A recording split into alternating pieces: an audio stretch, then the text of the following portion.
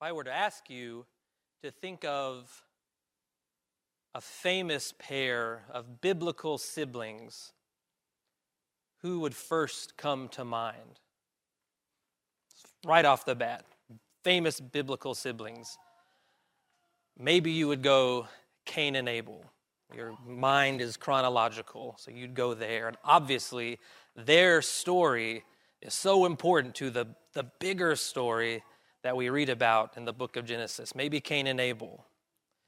Maybe you think of two like Rachel and Leah, who are wrapped together in a very interesting story of mistaken identity and are central, really, to the beginning of the 12 tribes of Israel. Maybe you think Rachel and Leah.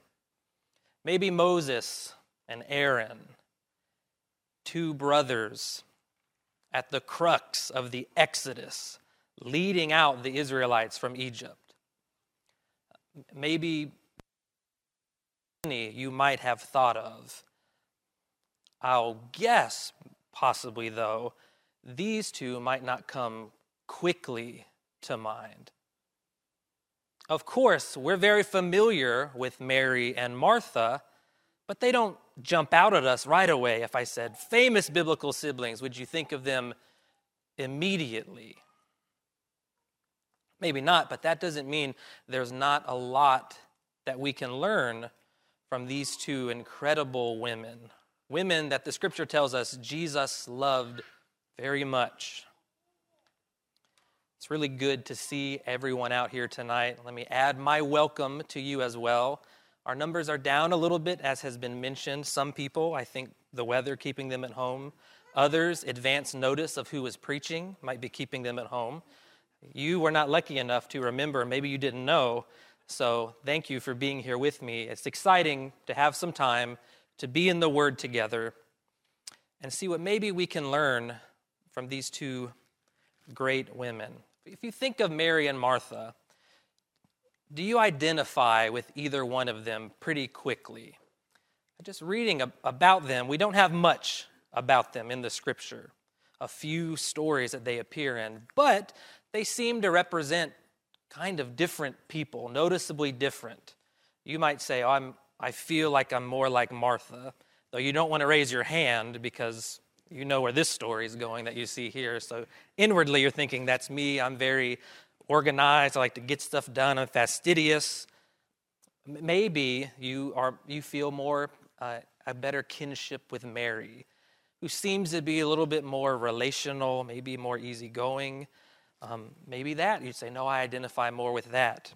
Either way, with both of these sisters, I think tonight we can learn to become more and less like Mary and Martha. And let's go to the scriptures to read about a few stories of these siblings and see what truth we can pull out here. Our first passage, Luke chapter 10. This is probably, when I say Mary and Martha, this might be where you naturally go when you think of accounts about these two. What we see pictured here on the screen. Luke chapter 10, starting in verse 38. Now, as they went on their way, Jesus entered a village, and a woman named Martha welcomed him into her house. She had a sister called Mary who sat at the Lord's feet and listened to his teaching. But Martha was distracted with much serving, and she went up to him and said, Lord, do you not care that my sister has left me to serve alone? Tell her to help me.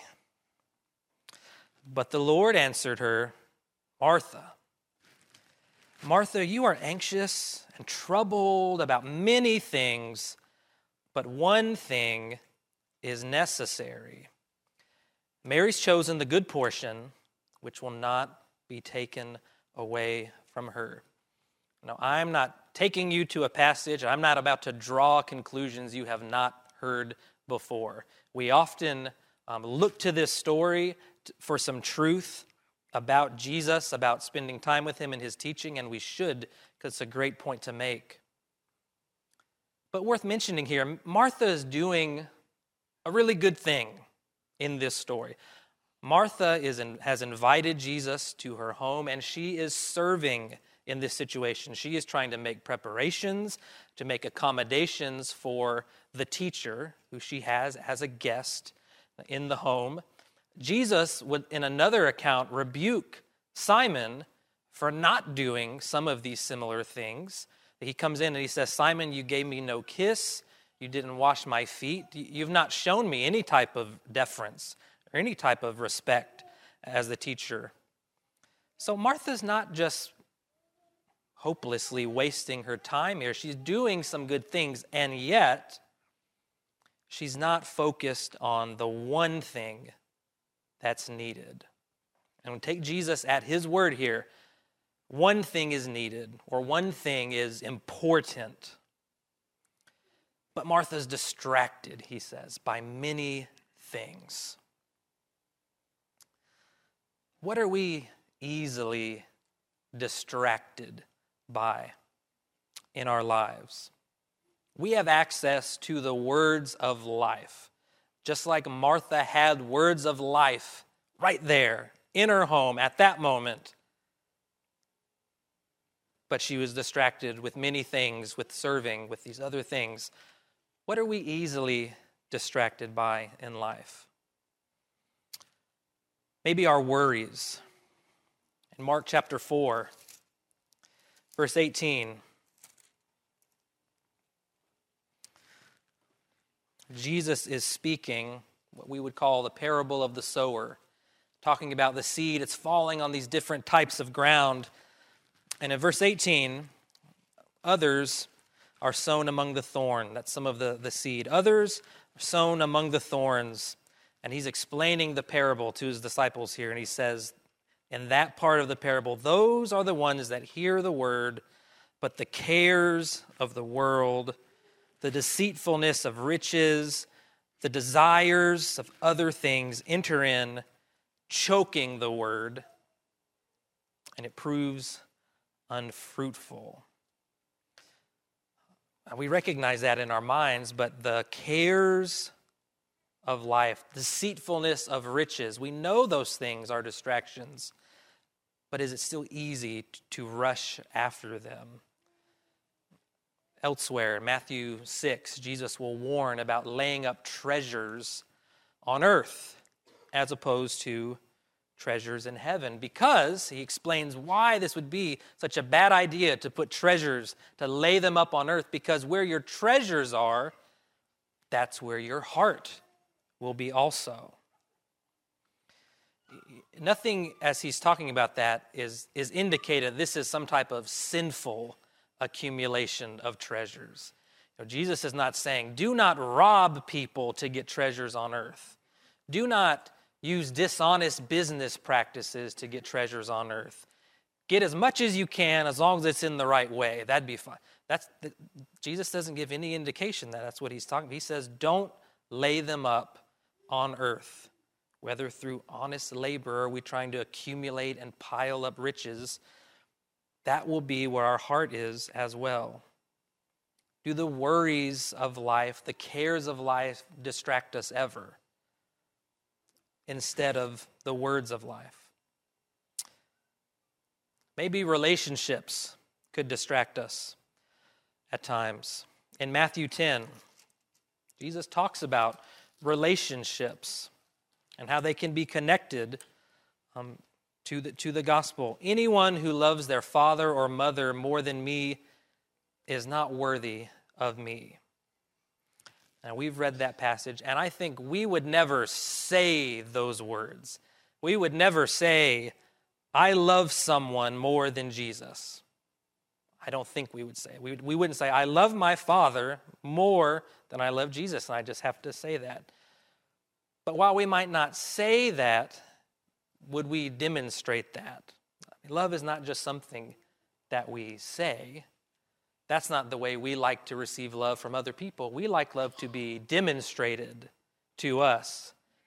Do we demonstrate that we love Jesus above other relationships, above other attachments with people that we might have here on this earth?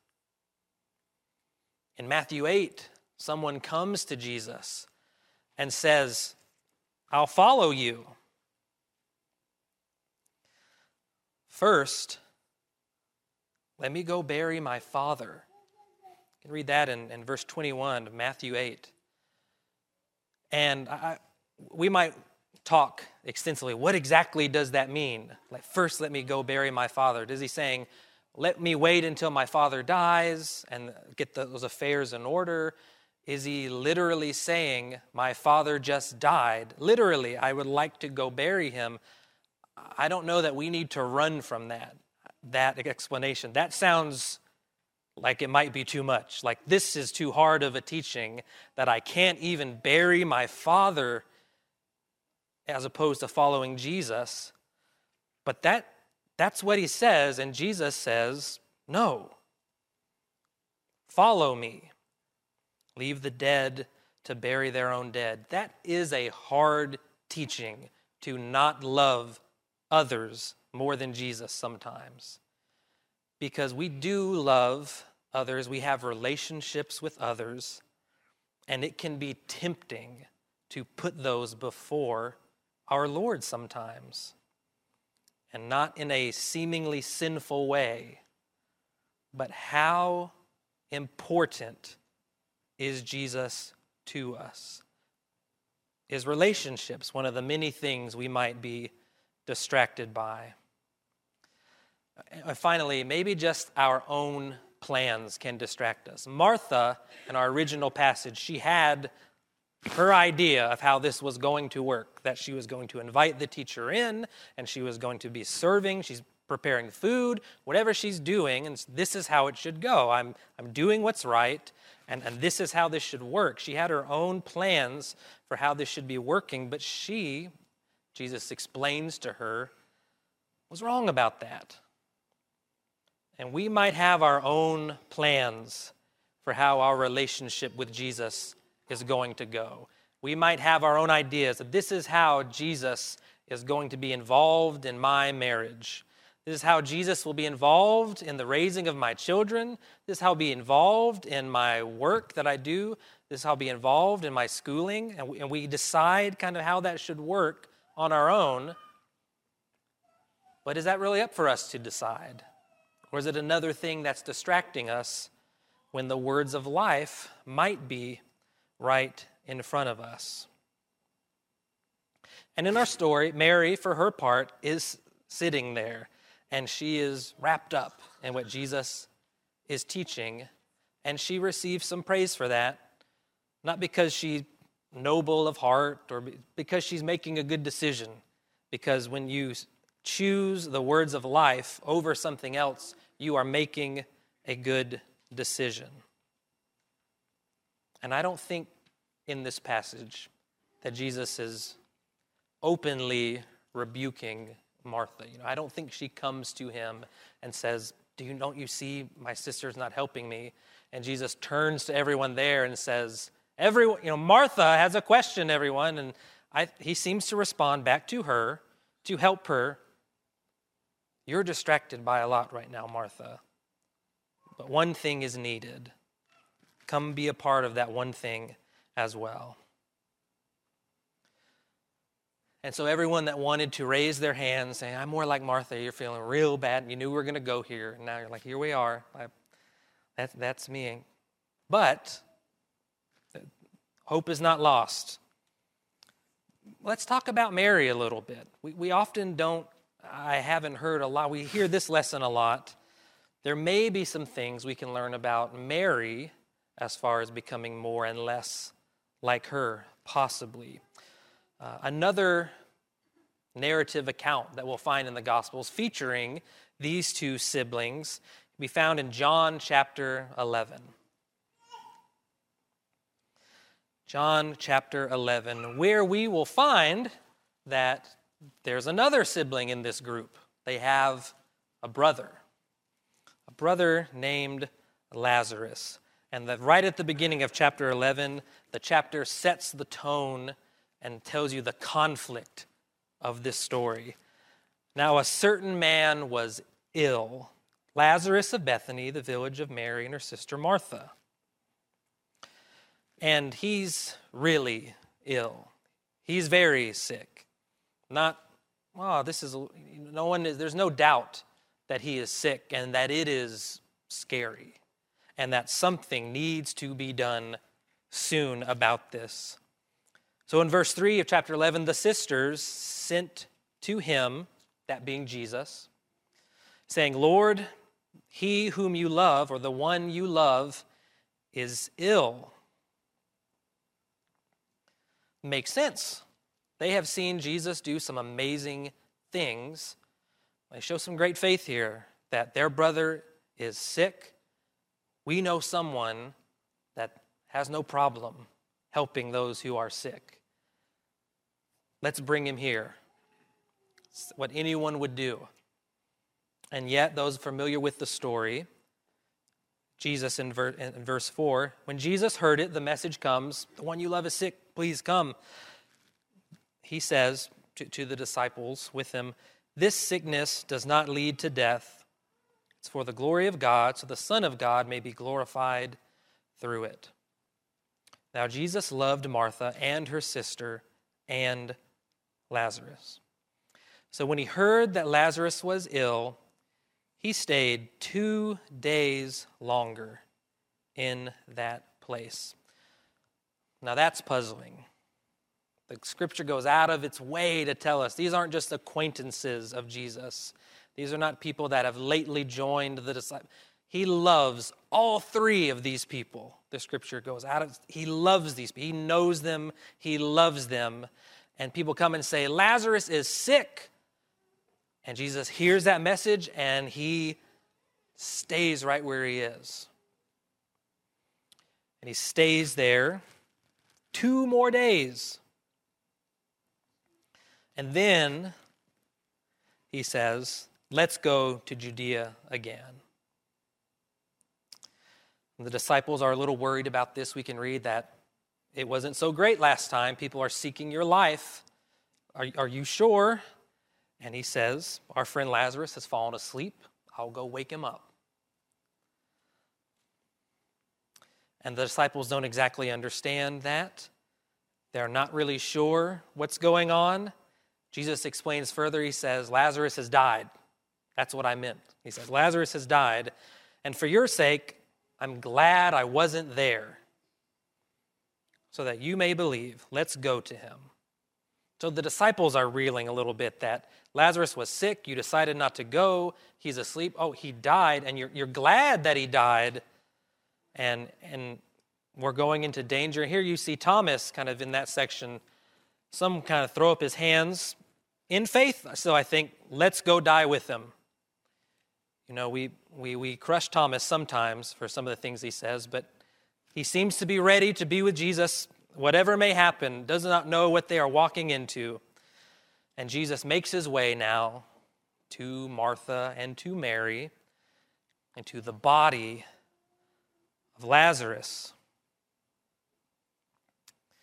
Jesus has decided to come back. Now, when Jesus came, I'm in verse 17, he found Lazarus had been in the tomb 4 days.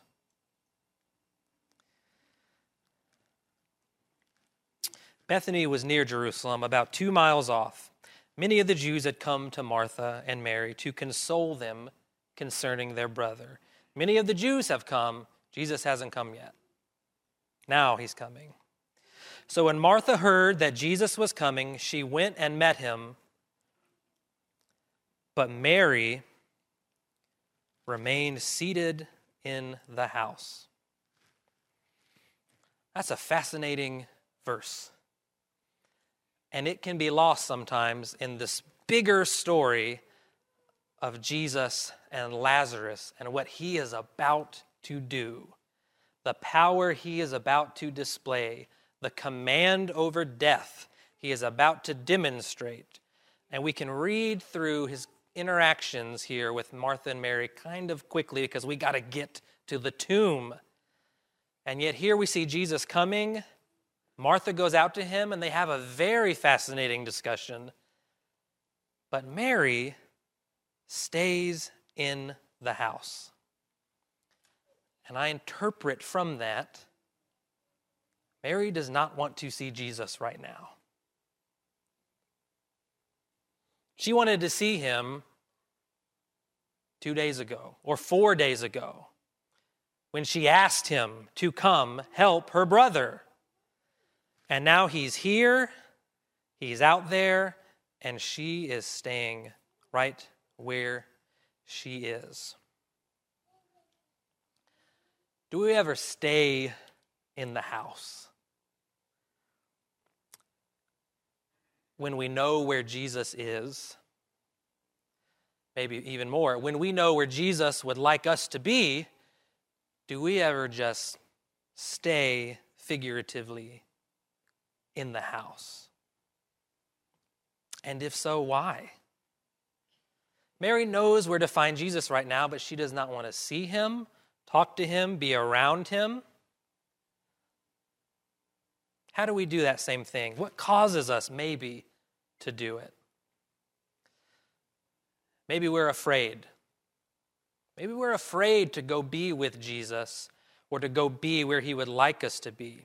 In Matthew chapter 14, we can read about Peter in a moment, to begin with, of incredible faith in a boat in the midst of a raging storm, seeing Jesus literally walking to him on the water. And he says to Jesus, "Lord, command me to come out there to you." And he says, "Come." And Peter goes right over the side of the boat and starts heading that way. And then the scripture tells us, this is verses 22 through 33 of Matthew 14, that he begins to see, to really take in the waves, the rain, the wind, and he becomes afraid and starts to sink. And I am not going to pile on Peter in this situation. It takes a lot to even imagine what it's like to be in that situation. And yet his fear causes him to stop heading towards Jesus because it doesn't seem so safe anymore out here. I like the idea in the boat, but now that I'm out here, it doesn't seem so safe. Again, a story involving Peter in Luke 22, this time not in a storm, but around a fire outside a courthouse, so to speak, while Jesus is being tried, and the crowd is kind of wondering, are there disciples out here amongst us? And they begin to narrow in on Peter because they recognize him, or he sounds like he was with Jesus. And Peter just continually denies that he's a disciple, that he even knows him. He's taking oaths. I don't even know who you're talking about. Because he's afraid.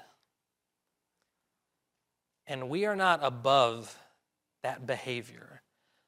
We can be afraid in our lives to go where Jesus would like us to be, to go where we know we'll find him, maybe to even claim that we know him. Can fear make us stay away from Jesus? How about doubt? Of course, when we think about doubt, there's someone we often think about. We may think about Thomas. Now, we gave Thomas some praise before for having some courage to say, let's go die with Jesus. If that's what's to happen to him, we'll be with him. But after Jesus has raised from the dead, he's being told about this by his fellow disciples and apostles, that they've seen him, and he says, I cannot believe that. That's too much. I know I have seen Jesus do so many things. I know he can think back to, I saw Jesus raise Lazarus from the dead, but this is a bridge too far. I will not believe unless I literally touch him. And Jesus appears to Thomas, and he believes. And the scripture tells us that other disciples were saying the same thing as well. Let's not put it all on Thomas. Can doubt make us stay away from Jesus? When we think about where he's sending us, where he is, where he wants us to be, are we sure that that's where we'd like to go? Are we sure that's what the Scripture says? When the Scripture tells us, let the dead bury their own dead, do we doubt? Is that really what that could mean? Or is there a softer explanation? Is there some other way I can not have to follow after that hard teaching? Can doubt be a stumbling block for us? Maybe just unwillingness. In Mark chapter 10, Jesus encounters someone known, we know him as the rich young ruler. And he asks Jesus, what do I have to do to get eternal life? And Jesus tells him what he needs to do. And you would think the story would end differently than it does, to ask such a powerful question and to not be put off and say, that's not a good question. You can't understand. To just be given an answer, this is what you should do then. And the rich young ruler is not sent away by Jesus. He walks away. He went away sorrowful, hearing Jesus' response that he needed to sell what he had, give to the poor, because he was unwilling to do that. He was willing to keep the commandments, apparently, that Jesus said initially, but he was unwilling to part with those things he valued so greatly. And he stays away from Jesus following that. He walks away because he's unwilling to do what Jesus has asked him to do. And finally, maybe just sorrow can cause us to not want to be around Jesus. That seems to be what Mary is struggling with here in John chapter 11. Jesus has come finally in her eyes. She stays in the house. And after Jesus talks to Martha some, she comes back, calls her sister Mary and says, the teacher is here and he's calling for you. He's asking for you to come out here. And when she heard it, she rose, she goes to him. Now, Jesus had not yet come into the village. He was still in the place where Martha had met him.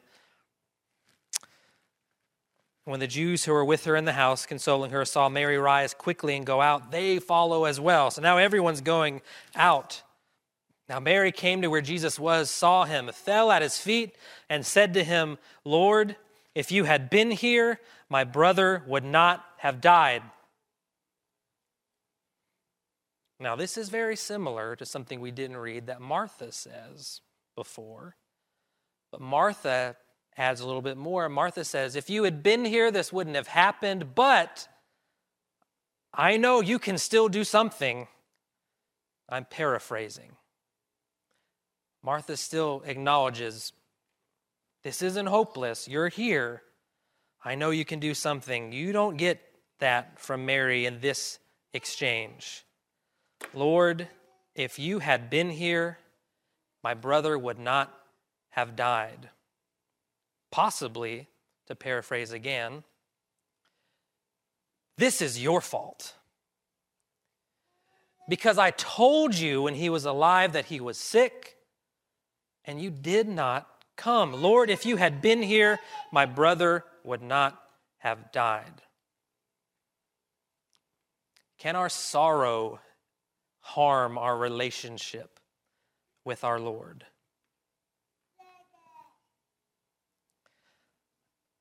I think so.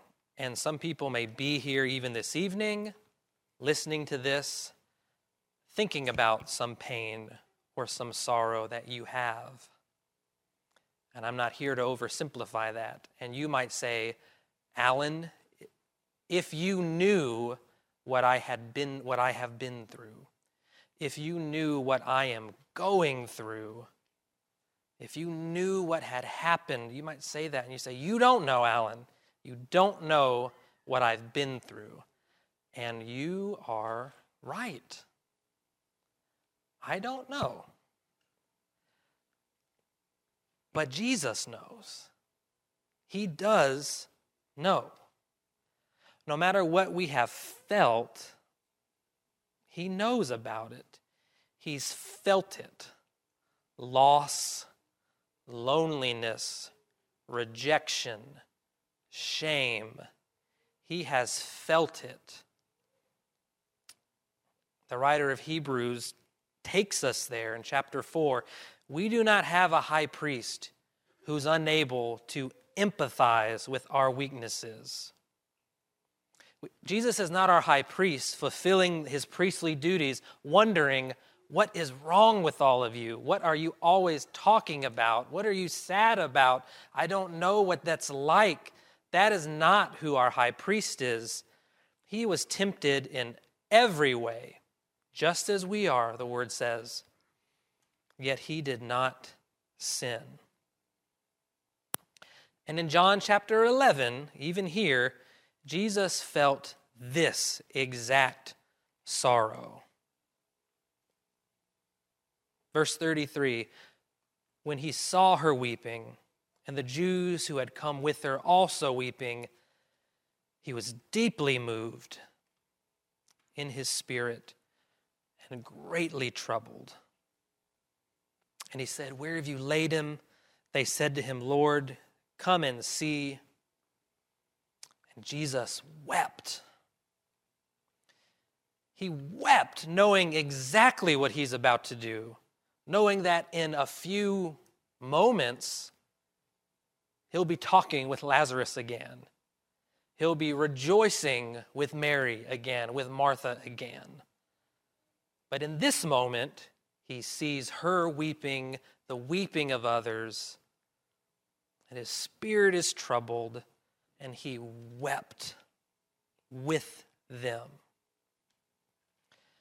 Jesus feels the sorrow that we feel as well, and staying away from him is not a good response to finding some relief, to finding some hope. We want to be with the high priest that feels it, that empathizes with us, and that strengthens us in that. And Jesus is willing to feel this sadness.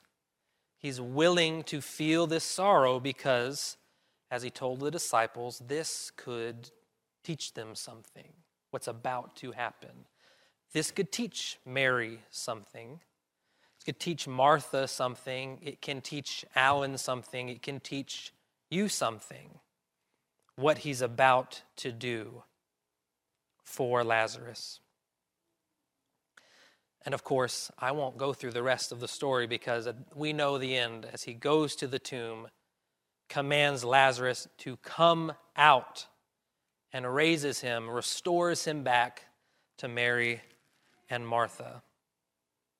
Just a demonstration of his complete power. And finally, one last account of our siblings here before we close.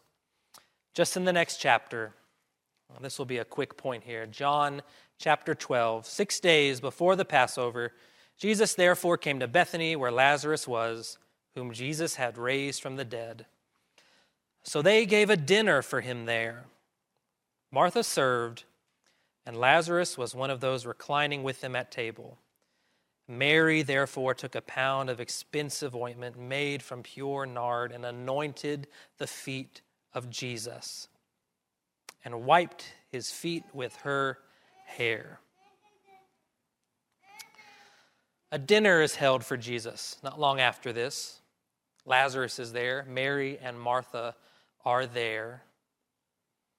And even though they've both had some less than perfect encounters with Jesus previously, they've had to learn some things in their own way previously. When they are faced with that open tomb of their brother Lazarus, Martha is serving, Mary is showing adoration for our Lord, doing what she can, anointing him with oil, using her hair to wipe his feet. It's a great example for us. Do we have a similar response when we're faced with the open tomb of Jesus? When we consider, really think about who Jesus is, this one with the power over death, whom death could not hold, who came out of the tomb, what's our response? Are we like our two sisters here? Do we respond with service, as Paul will talk about in Romans 12, giving great detail on what it means to be a living, continual sacrifice and the service that we display for the Lord and for others? And do we have the attitude of the servants that Jesus talks about in Luke 17? We do everything that's asked, and yet we say we're unprofitable servants because that's what we're here to do, because Jesus is the Lord. How about adoration? Is that a response when you consider our raised Lord? We might say, yes, I want to show him adoration. I want to show him glory. I want to show my appreciation that I do adore him, that I want to glorify him. I want to show my love for him. Absolutely. Then do we do it in the way that he says to do it, as shown in John 14, where he says, if you love me, you'll keep my commandments. We might invent our own ways, going back to our idea of having our own plans. We might have our own ideas of how we would like to show our love for Jesus. Maybe we make a big spectacle and we have these great parties, whatever we might do. But Jesus says, if you love me, you'll keep my commandments. And Paul, in 1 Corinthians chapter 10, encourages the Christians to consider whatever choice you're making. He gives some examples of things they were struggling with. He says, whatever choice you're making, do it to God's glory. Do it to show glory to God, to our Lord, to show adoration. Make the choice that does that. Is that our response when we consider our Lord in the open tomb? Just a few things we see in these siblings we've talked about tonight. They may not be the most famous siblings in the scriptures, the ones that first come to mind, but they can teach us a lot if we are paying attention. And that's what they taught me. And speaking of great siblings, while we close, would it surprise you to know that Jesus would be glad to be called your sibling? That this Lord, the one who conquered death, who came out of the grave, that he would be glad to be called your sibling. This is what we began our worship with tonight in Hebrews chapter 2. For it was fitting that he, for whom and by whom all things exist, in bringing many sons to glory, should make the founder of their salvation perfect through suffering. For he who sanctifies and those who are sanctified all have one source.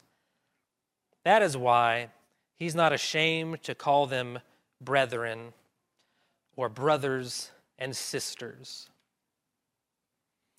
That's exciting, that Jesus would be glad to call you his brother, glad to call you his sister, to be siblings in that sense with our Lord.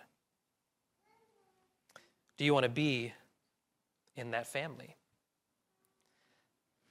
The open tomb is before you tonight. Will you respond? Will you respond in a similar way, in a way that recognizes the power of Jesus and wants to serve him, wants to glorify him, wants to name him as Lord, to repent of your sins, to be buried with him in baptism? Is that your response when you consider the open tomb of our risen Lord? Possibly you've had a relationship with Jesus already in the past. But lately, you've been staying in the house for some reason. And I don't know what it might be. Is that where you find yourself tonight? If so, then Martha has the same message for you that she had for Mary. The Lord is calling for you. Whatever need you might have tonight, we're excited to help you in any way that we can. We'd ask you to come forward now while we stand and sing together.